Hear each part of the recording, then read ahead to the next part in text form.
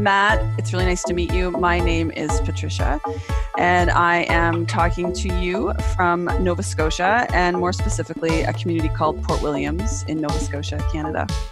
And I'm talking to you from my place as being a farmer and maybe some people would say an innovator, an entrepreneur here in Nova Scotia. We have a new company and it's called Taproot Fibre Lab, and I'm going to tell you how this company and vision has evolved. So a little bit about, here's my daughter calling, a little bit about, how come it's not going to, next slide? Oh, because I have two screens, there we go. A little bit about our farm. So here you see myself, Isaac, Lily, and Frank, and then two photos of our farm team. So we started farming 14 years ago with 144 acres of vegetable farm that was actually a fairly tired out vegetable farm, meaning that the land had given as much as it could give. And we purchased this farm and decided to begin our career as vegetable farmers and spent quite a number of years working really hard to restore the soil and learning how to restore the soil. We started farming non-organically. Zucchini, squash, sweet corn, and some other vegetables. And all of the focus of our farm production at that time was for the wholesale marketplace. Over time, our farm has evolved and our team has grown. And so we have a big crew of people that come to work with us from Jamaica every season. And we have a really great crew of people who work with us year-round from here in Nova Scotia. And then also seasonally, people come from Newfoundland. So this is just a picture of who we are here in Nova Scotia. So here's a little map. We have two farm locations. One is the original farm we purchased that didn't have a home on it, and then the other one down in the bottom corner on the right-hand side of that map image is where our home is. So and we have 23. We started off with 23 acres of production there and have grown that to 60. And that's where our organic farming vision began. I personally wanted to be farming organically, grown up on a non-organic apple farm, and just decided that I would study environmental sciences and paid a lot of attention to the environment and just really thought this was the way we needed to move forward with agriculture. So over on what was called Josh's farm up in the top corner is where we started farming, and then we evolved on the other farm to start our organic operation. And that's also when we decided to launch a community shared agriculture program.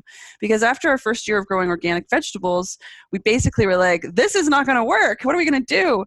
And we needed to figure out a way of connecting with people who also shared the values that we held around water and soil and the ecosystem and the way in which we were going to be farming. So finding those people and asking them to support us in our vision. And they did. So that's when our CSA started, which was 10 years ago now this year, actually.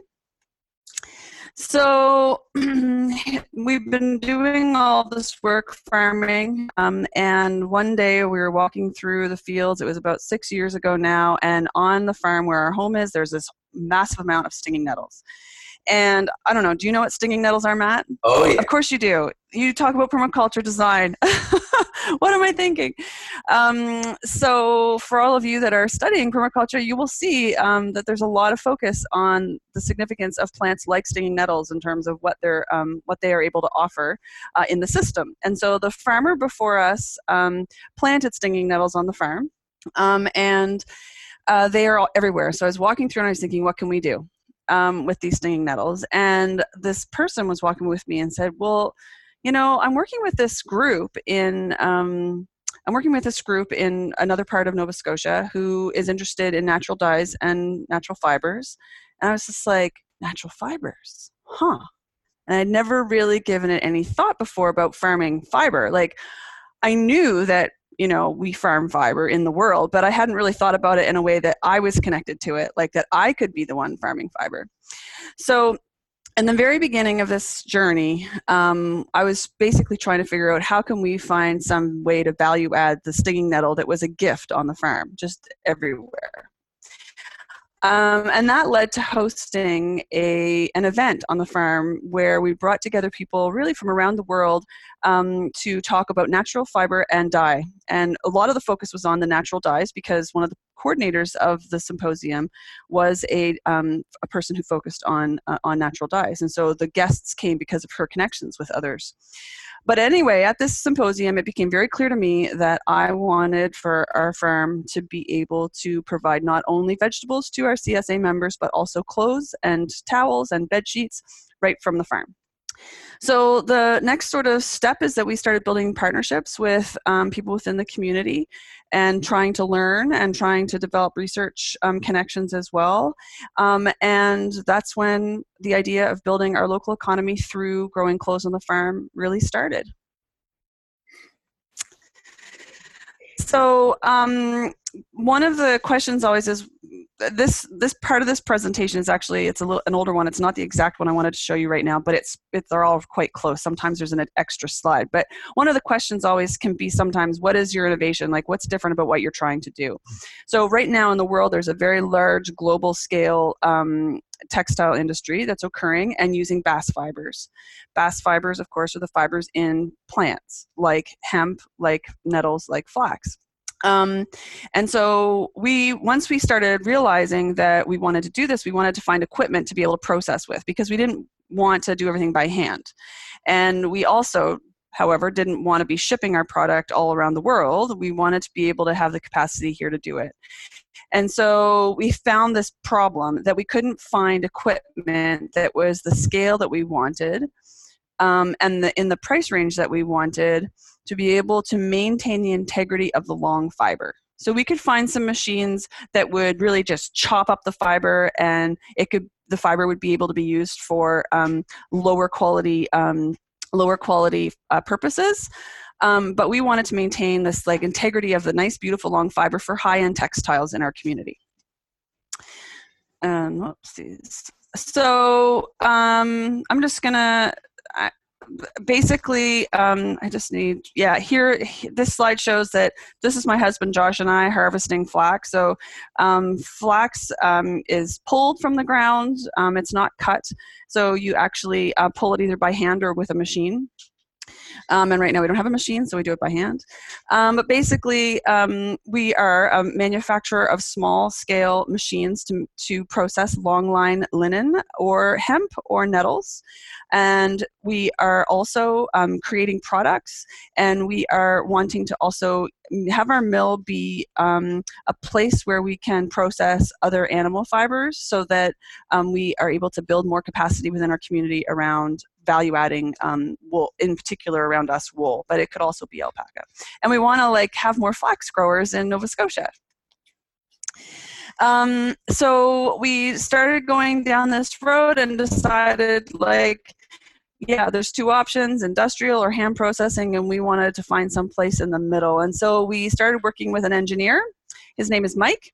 And we said, okay, each step of the process, we would like to have one machine for. And the reason for that is because I believed that there are different size groups of people around the world who may be interested in having support in different aspects of the production. So, for example, you might be a group of people coming together around local textiles, and you're just having a really hard time breaking your fiber. Like, it's really hard on your body, and it takes a lot of time and energy. And so as a community, you might want to rally around raising money just to buy one of the machines to help you move forward. So I intentionally wanted them designed so that they were separate from one another, that then could be put together at the end if you wanted to. At the end, meaning if you bought each one, they would then get all put together into their line. So the idea is it can be one whole line, or it could be individual machines. So the steps in processing flax from flax plant to a linen yarn are many, many steps. It's quite complex. It's various degrees, master's degrees, doctorate degrees, like big industry. And here I am in Nova Scotia just trying to do the whole thing, small scale, and build machines. And it isn't until now, 6 years later, that I kind of appreciate that that it might have been a bit naive of me to think I could just like snap my fingers and do that, but I really wanted to stay focused on being able to realize our goal. So here in this picture, you see a rippler. So the rippler's role is to take the seeds off of the plant so that you can then value add the seeds. So it takes the seed bolls off the plant. And this is specifically for flax and not for the other, plants like hemp and nettles. The next machine is called the breaker, and the breaker is what takes the shive or the herd off of the away from the fiber. So it goes back and forth through the rollers a number of times, and then you're left with fiber hanging there, which then goes into the next machine, which is the scutcher. And the scutcher is the one where you see the big yellow paddle. So that big yellow paddle beats along the fibers, and it helps to further clean them. It then goes through to the hackler, which is a whole bunch of really fine combs, which combs the fiber out really nicely so that it can get ready to go into the next part of the process, which aligns all the fibers and gets them ready to go into the spinning machine. We are as far as the hackler, which is the fourth picture, the bottom left-hand corner. That's as far as we have evolved, and we're working very hard at trying to complete the rest of the steps so we can go from retted fiber to spun yarn. Could I interrupt? Yes, of course. This is absolutely fascinating, because what I've seen is actually most people are going and trying to find the last remaining components of the old infrastructure of the old fiber shed industries that were all over North America. And so in Oakhurst, California, I lived at one town over. They had the largest wool mill, like old school, like, kind of big machine, giant, unbelievable machines in North America. And the only person that could fix it was in Canada, because that's where the other one was. And right. So there's this very small community, and I had not heard the perspective is we're losing this technology, we're losing this way of life. And what you're doing is you're not preserving, you're pushing forward, you're innovating and making it so that you can actually have people find career paths and new expressions. That is very much what we're trying to do. Yes. And I mean, it's been very important to me, especially when I started connecting with the Nova Scotia College of Art and Design and the professors there, and talking to them about the young people that are graduating and where they need to go to find work that allows them to use their talent and their skills, which is often very, very far away from Nova Scotia, because we don't have, and very, very far away from all of rural North America, really. So how can we create opportunities within our rural communities where people who are graduating with design or with sewing or with weaving skills can find meaningful work doing their art, their craft, their work in a place where they want to, and with a community supporting them. And so that's really what, to me, like, that's one of the major motivators of what I'm doing here, is that when I dream about what my community looks like, my community celebrates all of that diversity of talent that goes into making all the things that I need to use in my life.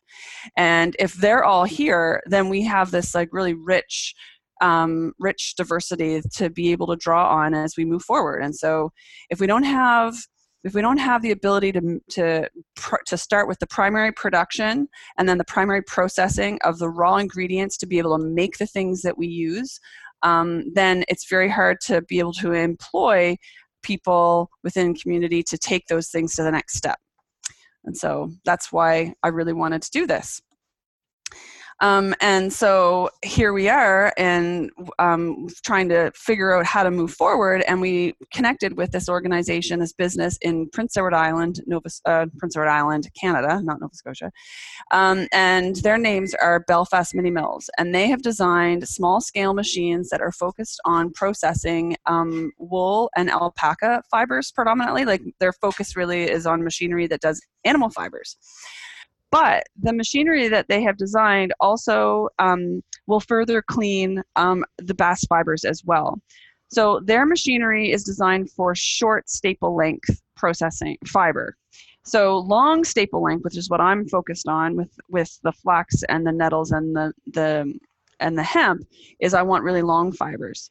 But in the process of getting the long fibers, all kinds of pieces fall down, and in all that there is fiber.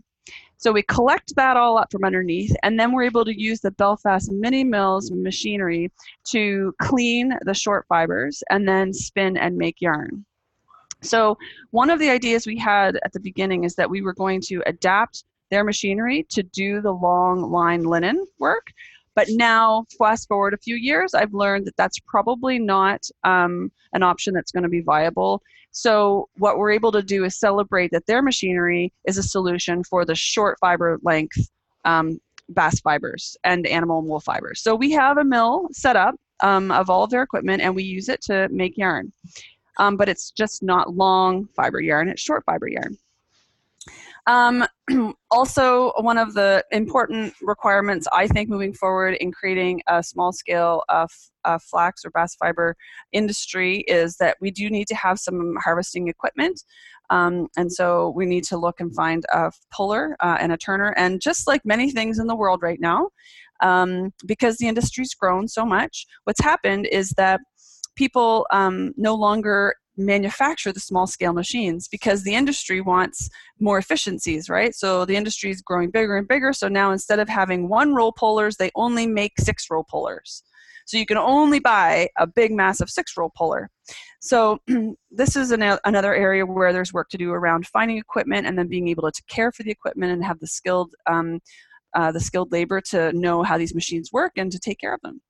And then, of course, for us in our journey of developing machinery, it's been, we want to sell our machines, and there's a whole lot to learn about how to deal with exporting machines and selling machines, because I know selling carrots. That's what I know. I'm very good at selling kale and carrots and potatoes. Selling machines is like, whoa, jumping into an entirely different universe that I don't know anything about. So, and still, even now after a few years, we're still working through it to be able to get to that place. This is just a look at some of the products that we have made so far.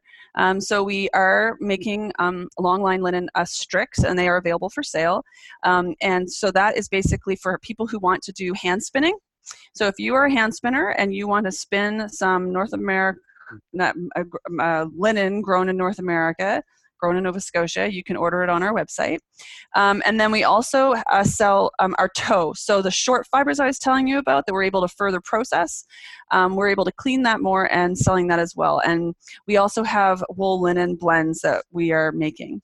And then we've been working hard at testing the Belfast Mini Mill spinner to be able to make yarns. And we have many yarns that we've created. We're not yet happy with any of them to be strong enough for the warp on a loom. I use them for knitting, and I do weave them, and we have woven used our linen yarns as weft, which maybe we need to explain more, but we can do that later. Anyway, so this is just a picture of some of the products we've created so far. And really, for me, what I would love to see is in the future that there's people that are celebrating locally sourced, created products in the fashion world, and that we are starting to talk about, and we do talk about it in some contexts, about how important what we wear is to not only to our bodies but to the planet, and we really need to dive into that further as citizens, and every day, think about the impact that our choices of fashion are making, as well as the impact of our food.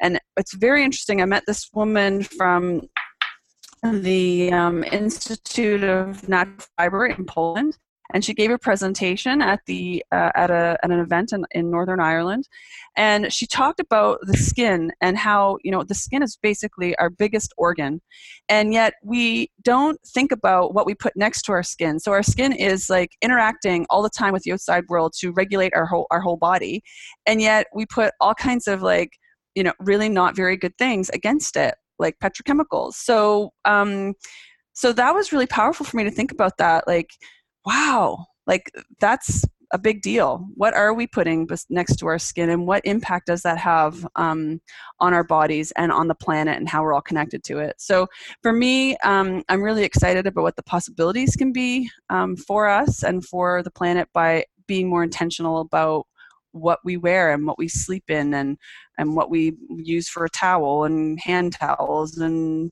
all of those things. So then one of the big questions is why linen, and there's all kinds of reasons.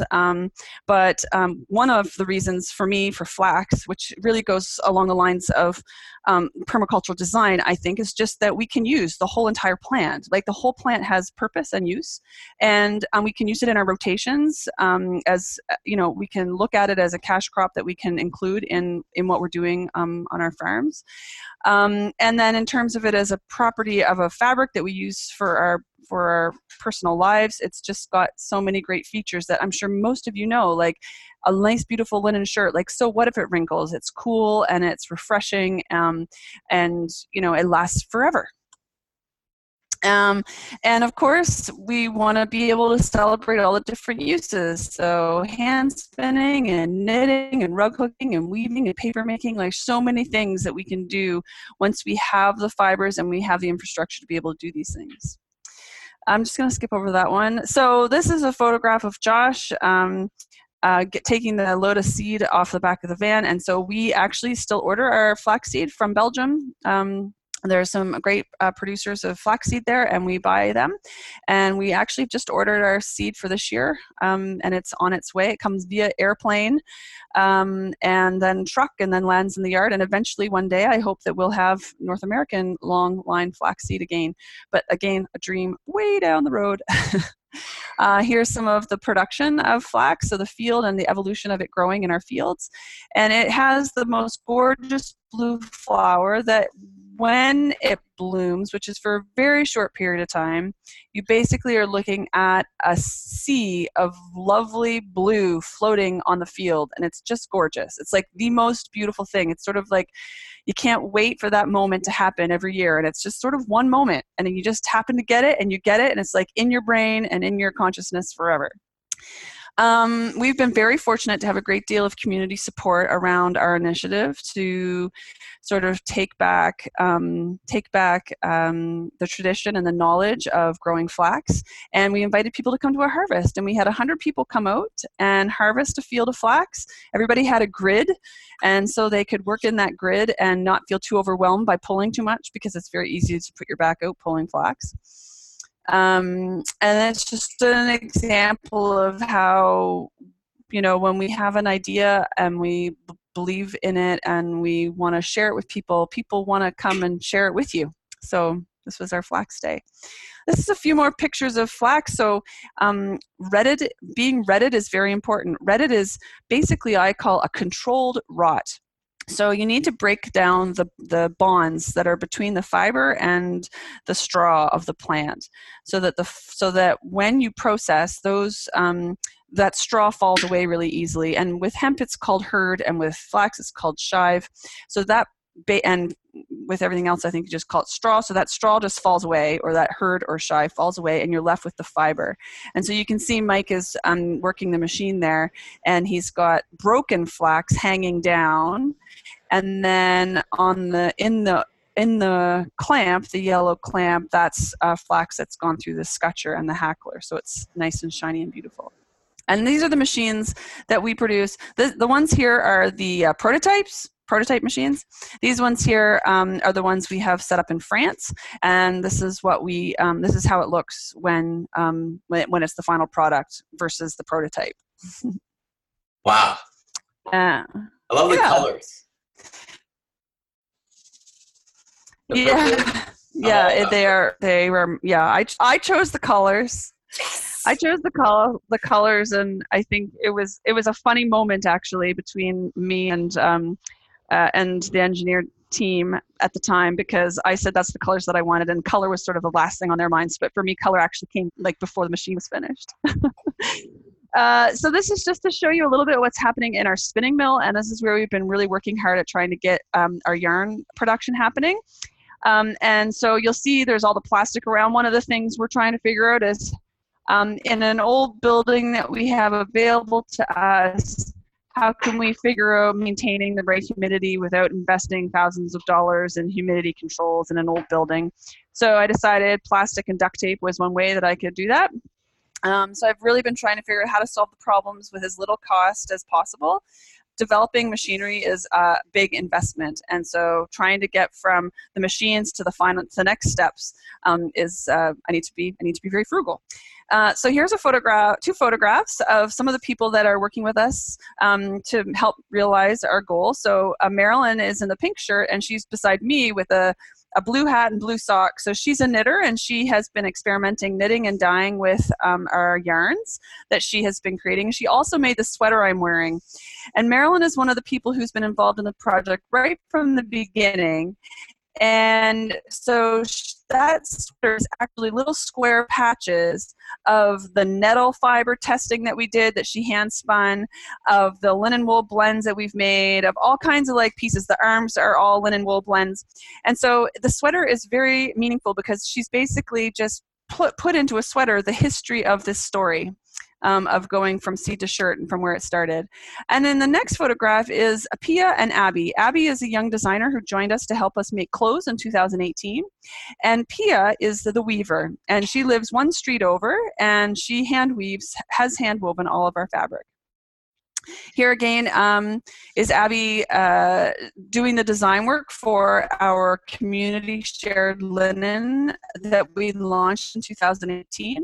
And we were able to secure Abby working with us for about 7 months, 8 months through the community shared linen initiative, where people paid in advance to get an allocation of clothing that Abby made. Designed and made in partnership with all of the other people who influenced how to actually make the fabric, because I kind of overlooked like fabric design. I just thought you did clothing design, but then one day I was like, oh right, there's designers for the fabric too, huh? So many steps.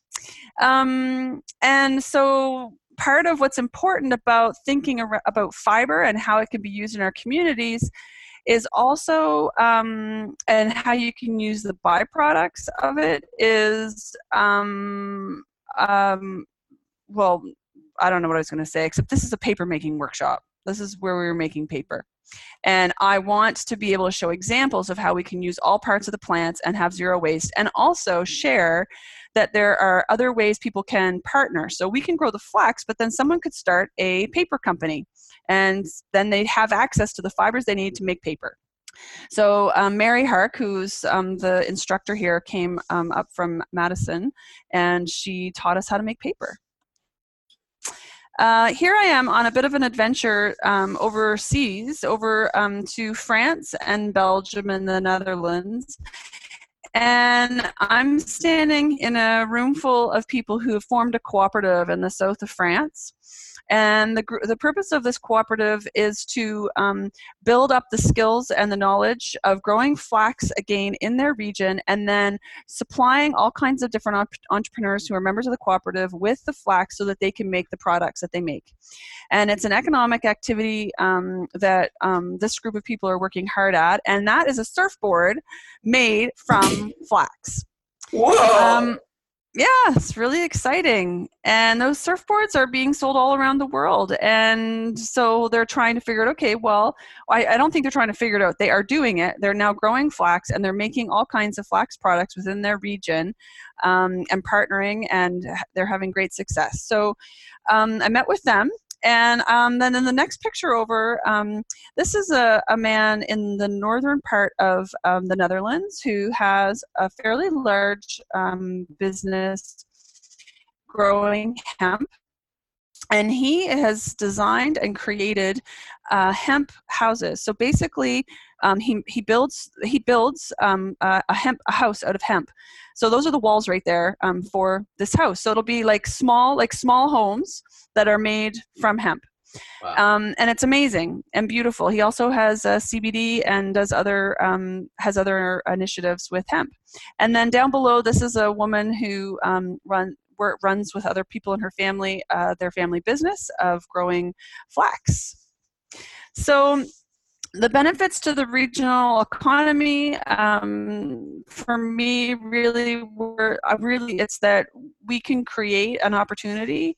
There is actually, my husband's just come back from traveling to learn more about seed to shirt and flax production, and there really is a demand in the world for flax fiber, high quality flax fiber. So if we're able in our regions to grow it, we do have an opportunity to sell it beyond our local capacity, but then also just to be able to build up the economy, the local economy around using this product could become a new cash crop for farmers. So you don't have to do everything. Like I'm trying to do all of these things, going right from seed to shirt. But certainly you can imagine that people could come together in partnerships where somebody grows it and somebody processes it and somebody does something with it, makes paper. Someone sends fiber off for, bicycles. They're making bicycles with flax fiber. Wow. Yeah. So we want to create employment. We want to be able to be a source for high quality linen yarn. We want people around the world to know that Nova Scotia can be a place where you can get high quality linen yarn. And we want to be able to, through the creation of our machines, we want to be able to support other local businesses in our community that manufacture. And so this kind of just, the whole initiative really comes from the same place of really loving this place, really loving this soil, really wanting to celebrate and add to the diversity of what this place can offer. And so this is a bit of the initiative around local food. And so I want to be able to add on to this. Not only are we growing local food or fishing local fish, but we're making wine and beer or cheese, but we're also making fiber. And these, to me, are, these children right here are who I feel like most of the time I do this for, because they're the ones that are, these children now are going to have like an opportunity to do something that no one here has had a chance to do for hundreds of years, which is to actually be aware that the flax plant, can make a shirt or a dishcloth, and that they can go out and harvest that, and they can turn that into something that's beautiful and special. And so that's what it's all about for me. So that's what we're doing here in Nova Scotia. Thanks, Matt. You are so amazing. Thank you. This is a gift to the world. I mean, most people have no idea that their clothes are toxic. Most people have no idea that the pesticides used on the plants that go in to make your clothing have it imbued and continuously release it. Mm-hmm. But most people don't understand that the dyes and things, as they fade over time, they're moving, they're mobile. And so if it's not a healthy dye, then you have real issues. And especially if you're sensitive. And so, and increasingly, our children are. So, and then there's the whole toxic side of it where it's the microfibers, where it's not biodegrading. And this addresses all those things in a way that doesn't even bring those up in a story that almost doesn't even need to reference those, because it's so uplifting. Oh, thank you. Thank you. Thank you. What a blessing for the world. So you're welcome. So how would we start kids? Like, so let's come up with like a quick kids project. So let's say I want to get my 8-year-old and my 12-year-old seeing what's possible, seeing, sparking that kind of thing in their lives. How big of a patch of flax would we grow to make something that would be a project that they'd be like, holy cow, we can do this? Oh, 1 square foot. That's incredible. Like, because you can do, I mean, you don't have to sort of knit something. Like, just the 1 square foot, you'll get a nice big handful of flax that you can make things with, make bracelets, or or make designs with, or just weave with the actual fiber just right there out of the garden patch. Yep. I think the bracelet idea is so powerful because they can then wear it and then walk around with that memory of empowerment. Mm-hmm. Where it's like nature is partnering with nature is empowerment. Ooh. Like they just do 1 square, it doesn't have to be very much. And so what I encourage people to do is not to feel like, oh, I have to be able to like make my clothes now. But why don't you just start with saying, this little section of the garden, like outside of my door, or the walkway that I walk up every day, like I'm just going to sprinkle a handful of flax seeds there this year and see what happens, and just let it grow and see how it feels, and then maybe grow a little bit more the next year, and just take it one step at a time. So we don't have to sort of like, do the shirt this year, but we could maybe collect some seeds, and then have a few more seeds for next year, and maybe learn how to ret, just your little handful of flax and how to play around with that, and go from there.